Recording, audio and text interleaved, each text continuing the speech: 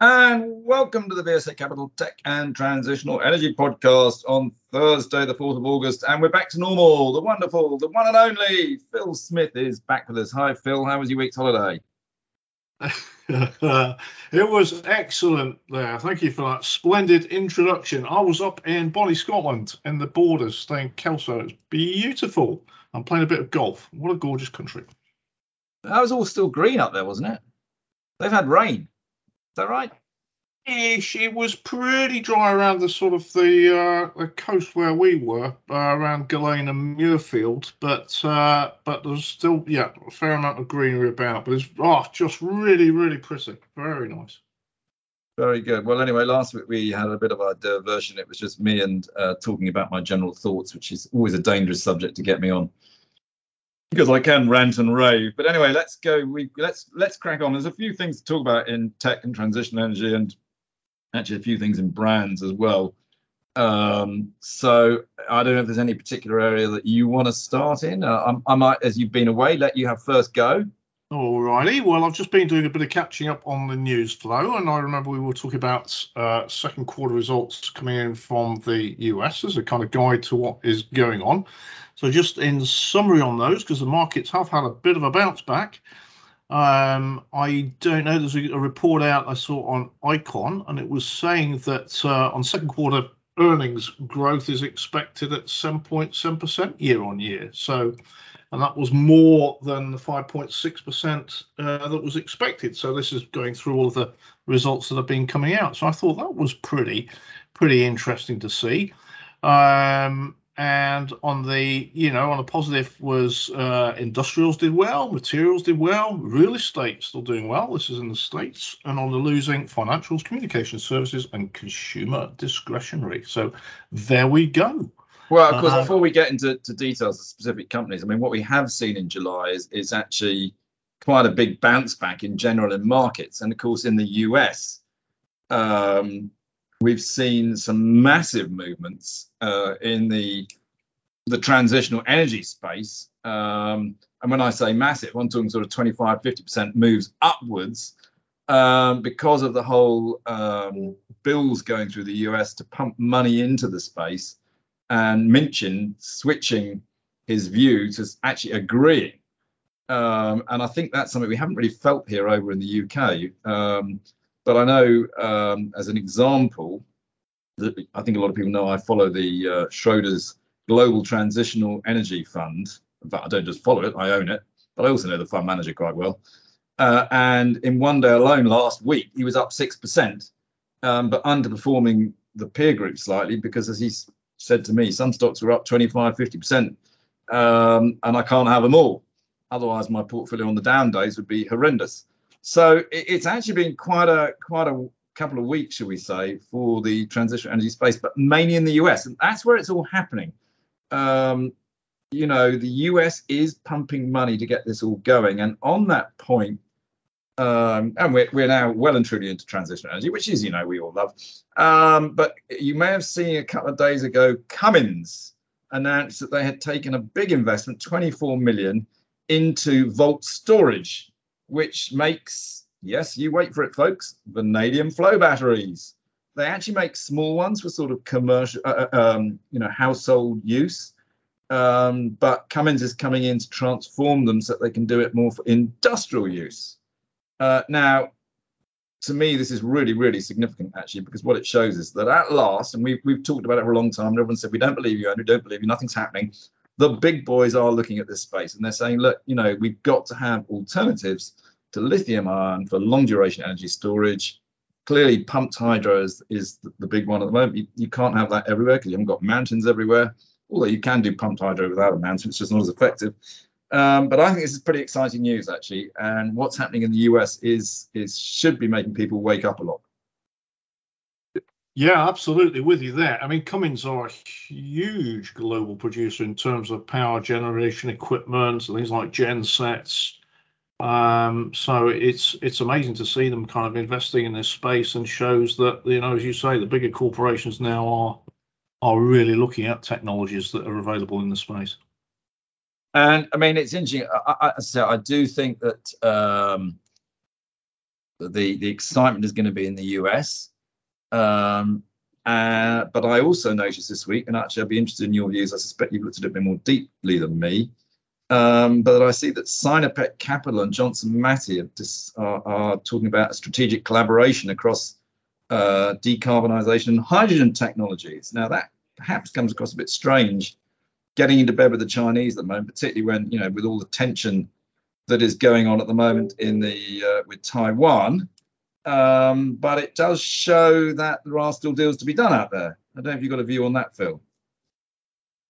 Well, look, I do. I mean, I think that it throughout all of the turmoil that's going on at the moment, and a theme that will come out with a lot of our discussions, I think, is that things are still very much going on.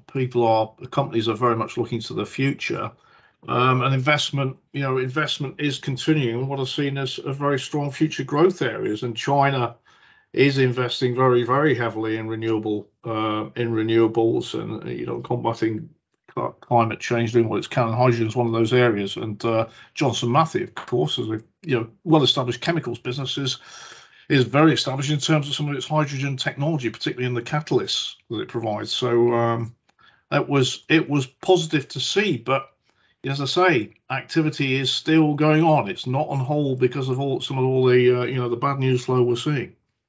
Actually, talking of which, and this does count in transition energy, really. We announced today that we've just raised, it may sound small, but it's very early stage, £1.2 million for Alchemy Capital, which is building the Tees Valley lithium hydroxide plant, which is, in my view, vital for the UK to create this end-to-end battery capability. So, you know, we know that, at one end you've got the mining for lithium, and hopefully at some stage we will get that happening in Cornwall out of the English China clay pits, which are owned by Imerys, the French conglomerate. We know we've got things like British Volt, who are trying to build a gigafactory, but having that processing capability in the middle. And you used a key word with Johnson Matthey, chemicals. You use a lot of chemicals in these things, and these facilities need to be on a chemical plant. And that's what Tees Valley is. It's a chemical plant, it's a free port, and it's also linked into the wind turbines offshore, so that you can actually use green energy to make your green products. Anyway, we closed a deal, 1.2 million for the company today. We actually did it, believe it or not, at a premium, which is not easy in a tough market. And I'm pleased to say that the stock is actually up 22% today, and actually has gone well above the premium that we raised it at. So that was a nice bit of news. Well done to the VSA team on that one, and quite a result. And I was at the NEC recently for Battery Tech exhibition, and there was a lot of talk about the activity that's going on up in, with British Volt, with batteries, and people had come across Tees Valley Lithium as well in the space. So that's all good news. Very good. Right. Go on, another go from you, Phil. Well, we can move on swiftly onto the tech sector, because this really has been driving the markets and will be some of these bigger players in a lot of people's portfolios. The Nasdaq is up 16% since mid-June. Apple is up very strongly, up by 23%, and Amazon nearly 30%. So getting back to a bit of what you're saying about the markets and some recovery, and kind of why is this happening is, I think what's quite interesting at the moment, Andrew, is we're not seeing a lot of end demand falling as yet, and corporate demand falling. And like Amazon, for instance, is very, very strong in its cloud services. Probably more challenges in its kind of more consumer products businesses. We know with costs and delivery costs and employee costs rising, but cloud services is very strong for Amazon. And Apple doing very, very well too in smartphones and demand for smartphones. So things not being seen to slow quite yet, or maybe as dramatically as expected necessarily, given the news flow that's around. But let's just pick up on your point slightly, Phil. I mean, I think you have to differentiate slightly between areas. So, for instance, we know that things like Netflix, for instance, we are seeing subscribers come off. And we have had a few companies that we may come on to in a second in the brand space, which have had profits warnings. So I think you have to look at it and say what sort of consumer is really getting squeezed the hardest, and also what will that consumer cut out. Now, what he might clearly, if you've got, Amazon Prime, Apple TV, Disney TV, Netflix, you might say, actually, I need to cut back on them because I can actually watch the BBC and ITV for free, effectively. I've got to pay for my license, of course. Whereas you're not going to give up your iPhone. People just live on them. So you need, and again, certain things are, shall we say, used by people who have more cash, and therefore the squeeze is not hurting them quite as much. So I think you do have to do a little bit differentiate, but I think you're right. I mean, the one great thing about an awful lot of technology is that it's basically embedded in our lives and we can't do without it. Yeah, absolutely. No, fair point. I mean, when you're looking at any sectors, looking at the specific spend and spend that's vulnerable. But I just remember going through the kind of Lehman's downturn and stuff, and how quickly actual business spend and capital spend came off. And it's interesting, we've not got to that point yet. And that doesn't seem to be readily on the horizon. But yeah, you're absolutely right. Some of these, the consumer areas that are going to be softer and where you can quickly cut down your expenditure on tech. Yeah. Well, and again, there's a big difference, Phil, I think, between business and consumer, B and C, because one of the things that I've been talking to a lot of people about this and having a bit of a rant, to be honest with you, is that businesses today are actually in pretty strong shape. And the reason is very simple, and this is a global phenomenon, is that during COVID, i.e. the last 2 years, companies that certainly were listed on stock markets were able to raise literally billions and billions of pounds. The stock markets were incredibly good at shoring up businesses, and they've left them all with very strong balance sheets and in a very good shape. And so, of course, businesses can keep spending money on technology and upgrading their capabilities and making themselves stronger. They can go out and do M&A. They've got the funds. And actually, that's one of the really big things that people forget about stock markets. Oh, did they work well during COVID? I mean, they were incredible. They probably saved the UK economy. Yet what politician ever actually points out that it was the stock markets that saved the UK economy? What politician ever says, actually, how do we help the stock markets function better? And how do we incentivize people to put new money into our companies? Because the best way of putting new money into companies is through the stock market. You have a tradable equity. If you do it through an IPO, through a placing, you are helping that company to grow. You are creating jobs. You are creating wealth for the country. Yet the government never seems to appreciate that. I'll stop now. That was a rant, wasn't it?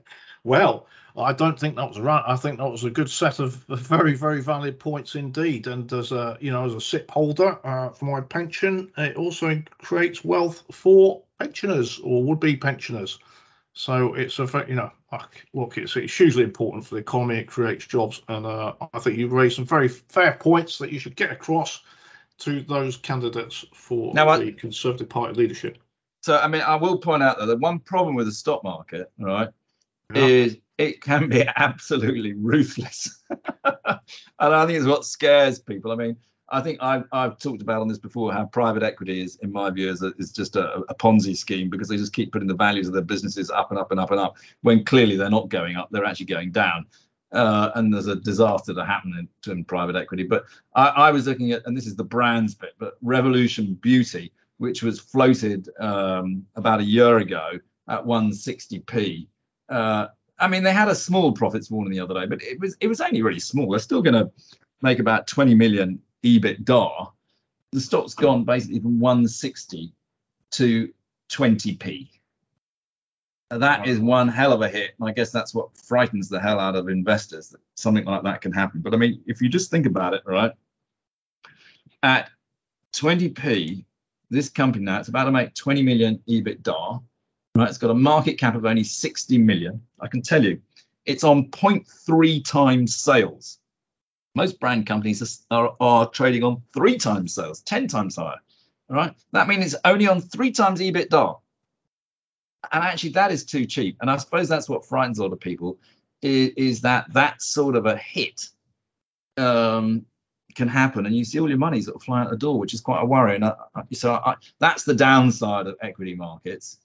Whilst on brands, by the way, I'm just going to have a little bit of a mention here for one of our clients, Samarkand. And I mention it because obviously it has high exposure to China. And a lot of people have been ringing me up recently saying, Andrew, with what's going on in Taiwan, et cetera, Cold War II, all this sort of stuff, is that going to impact Samarkand? What I would say to people, and I'm just sort of saying it publicly now, is look, Samarkand has actually some very unique technology. I happen to believe that clearly what's going on in China isn't necessarily good news. It's a bit of a black swan event. But at the end of the day, there will still be a lot of people in China with aspirations to be able to buy Western brands. And therefore, it's not all over. It's perhaps a little bit more complicated. It perhaps slows a little bit whilst we're in this Cold War II. But it's still a really good business. It's got people like SF Express, which is the Chinese equivalent of, FedEx or DHL. And it's actually got DHL as a partner. And it's got Smollen as a partner. It's really well set up. So yes, China is causing it a few issues, and the share price has come back because of that. But actually, it's still in a very good position. So if you want more information on that, do just perhaps message us directly. Yep, absolutely, Andrew. That was all well made and very well timed comment on Samarkand there. But you're right about the technology and the platform and the acceptance it's been getting by some major providers in the logistics space, which is always a great validation software. And a bit like the Hut Group, they do own some of their own brands, and we reported the other day their own brands, or they reported, and we reported on them reporting. If you follow me, they're actually performing really well. So they actually have another arm to their leg, or whatever the word is, leg to their stool, something like that, and that helps them. So anyway, moving on, because I'm getting myself in the right tizwas there. Phil, your go. Yes. Right. Okay. On to results, because there's been quite a few results coming through. IP Group had their interims. And IP Group has a whole range. It's a very well-known technology investor, early stage tech, advanced growth tech, the big portfolio companies. But as they had their interims, the share price is 87p, the market cap's 900 million. And they reported that their net asset value of their investment portfolio is now valued at £1.4 billion. And that's 137p per share against a share price of 87p. But the interims reported a loss of 310 million. But part of that, as we discussed, was down to a reduction in the value of one of their investments, Oxford Nanopore, and they have to, the value enough that it's public market valuations. Now, excluding that, the company IP Group made a profit of 35.6 million. And so, they got plenty of cash on their balance sheet. They continue to invest in companies, which we want to be seeing. And it's trading at quite a discount. And the shares have had a bit of a bounce back as well. And I think, in my view, rightly so. Quite a discount, a huge discount. Look, I think we've talked about stock when I think it's a really good way of playing the technology sector. I do own it myself. And, obviously they do have to mark to market to a certain extent and write down their holdings because they're a quoted company. Private equity should be doing exactly the same, but doesn't. But IP Group's a good company. It's too cheap at the moment. It's well run. It's got a great portfolio of companies. To me, it's an outright buy. Right. Well, we could be clear on that one. And just to add, Nexion, which is one of their investments, is a battery materials developer. In fact, they're developing, I think it's silicon-based anode technologies for batteries, and they just announced this week as well that they've closed a fundraising, which totals an investment of $170 million. So you can see the types of companies that they're dealing with here, and the sorts of investments that they attract. Yep. Okay. So swiftly moving on, Meggitt, that's MGGT's a ticker, 6.2 billion. This is one of our most advanced engineering companies. It's very much an international business, and they're heavily involved in aerospace and defense, but also energy markets. Investors might not come across Meggitt, actually. They make advanced composites for aeroframe structures, altimeters, they pronounce, Andrew, flight deck instrumentation, sensors, engine systems. So very, it's advanced engineering tech company, and they reported their interims.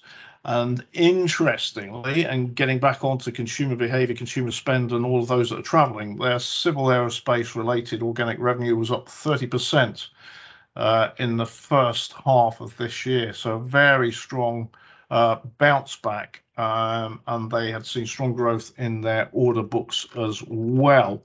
So, this whole thing about looking what's happening in society, how people are behaving, and how that's driving spend in specific areas. You can see that filtering through to Meggitt's results, and their order books were up on an organic basis by 38%. So that was a good set of numbers from Meggitt.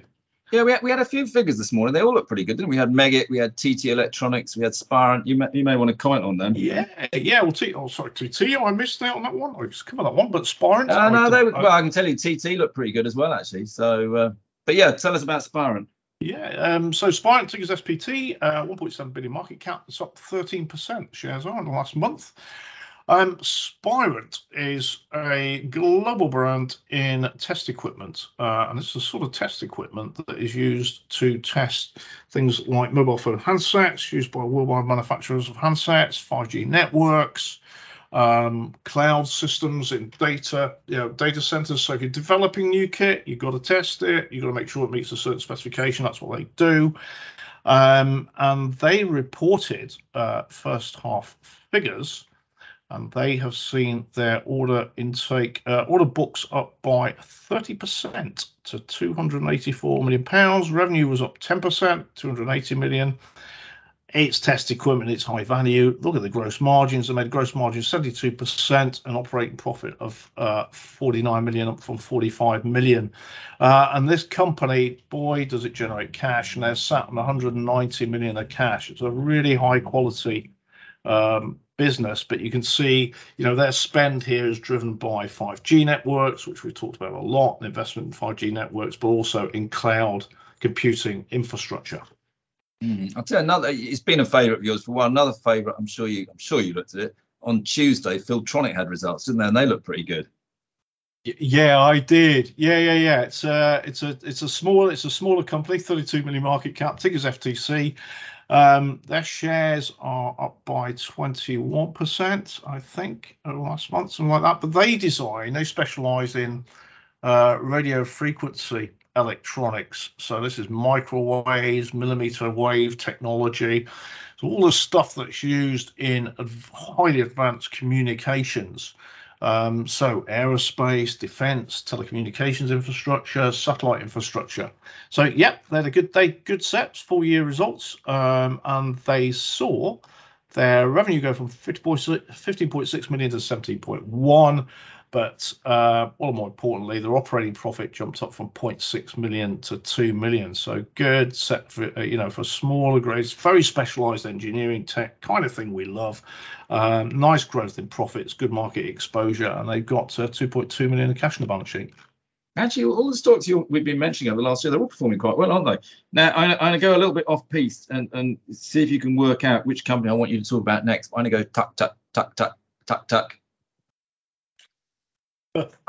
Come on, Phil, that was such a good clue. It was a great lead in. There was a placing this morning and some results from a company. Oh, hey, there was. Is this Saeta? That's the one, Saeta. Hey, well done. Nice one. Right, anyway, this is a UK-based electric motor company.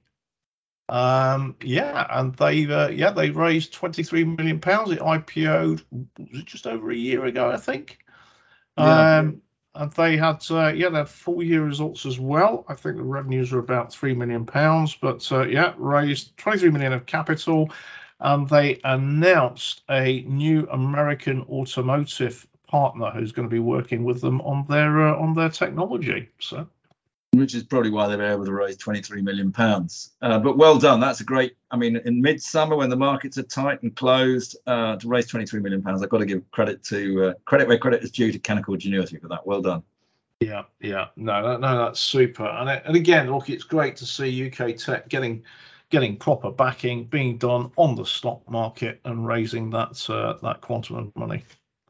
Now, I'll tell you, there's one other I think we should actually mention this week. I don't know, Phil, you may not have been watching this, but there has actually, you were talking earlier about stocks over in America performing incredibly well, but have you been watching AMTD Digital on NASDAQ?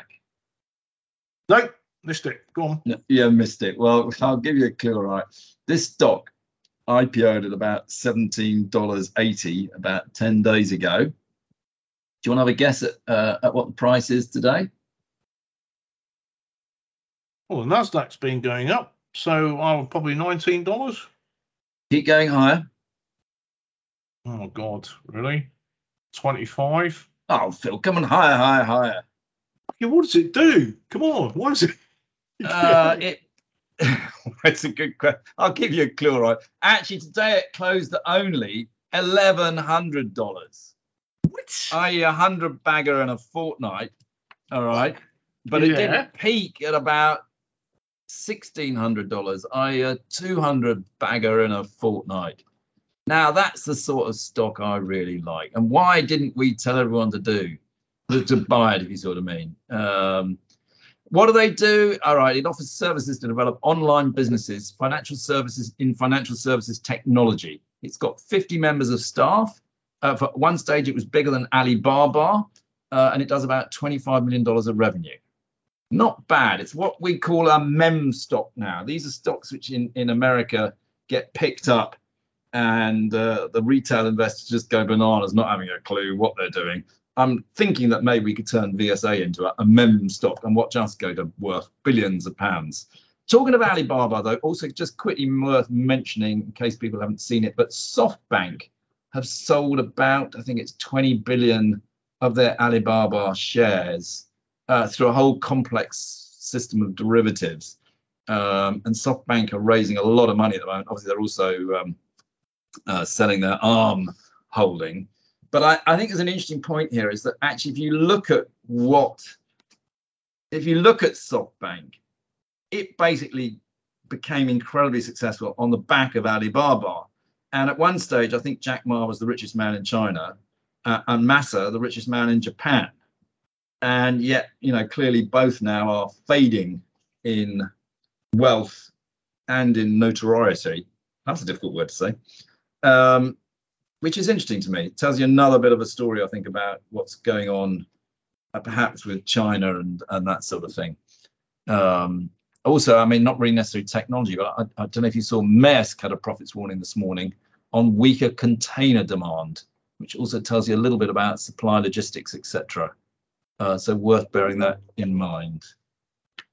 Yeah, it'd be interesting to see what happens to container prices, because that's just generally had a huge impact across the across all businesses, many businesses. So well, that could be not good for my shareholders perhaps, but maybe good generally. Might see rates come down, so that'd be a good thing. Anyway, anything else from you, Phil, that you want to bring up? I don't think the only other one I saw in terms of results, and this is a company that I followed for a long time and had liked and must be a bit of a surprise for a lot of shareholders, was XP Power. XPP had their interims, and they make power supplies that go into semiconductor equipment, healthcare equipment, industrial applications. So very high spec power supplies, and they have had quite a few issues here. Looks like their interims to June order intake was up 18% to 23% as reported, involving currency, 193 million. So that's a big positive tick. Revenue growth constrained by industry-wide component shortages, which we've had for a long time.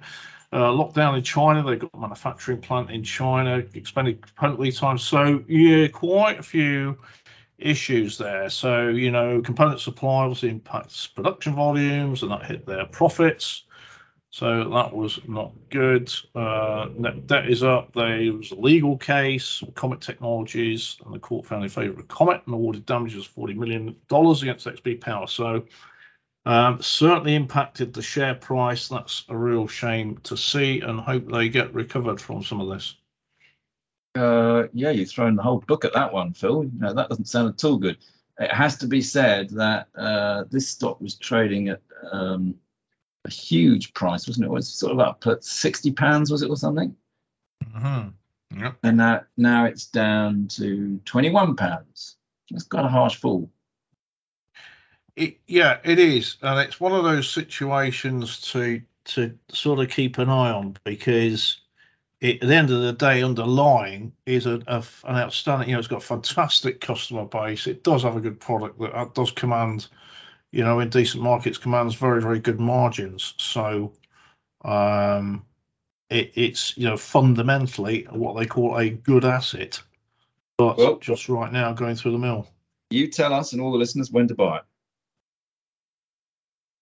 That's the thing. Okay, I'll plot my course on that one. Very good. Right. On that note, we've been chatting for about 30 minutes, so we don't want to bore everybody to death. We'll call it a day there. Please, as usual, it's great to have you back, Phil. Any comments, send them in. Any requests, send them in. And we will chat next week. I look forward to that, Andrew.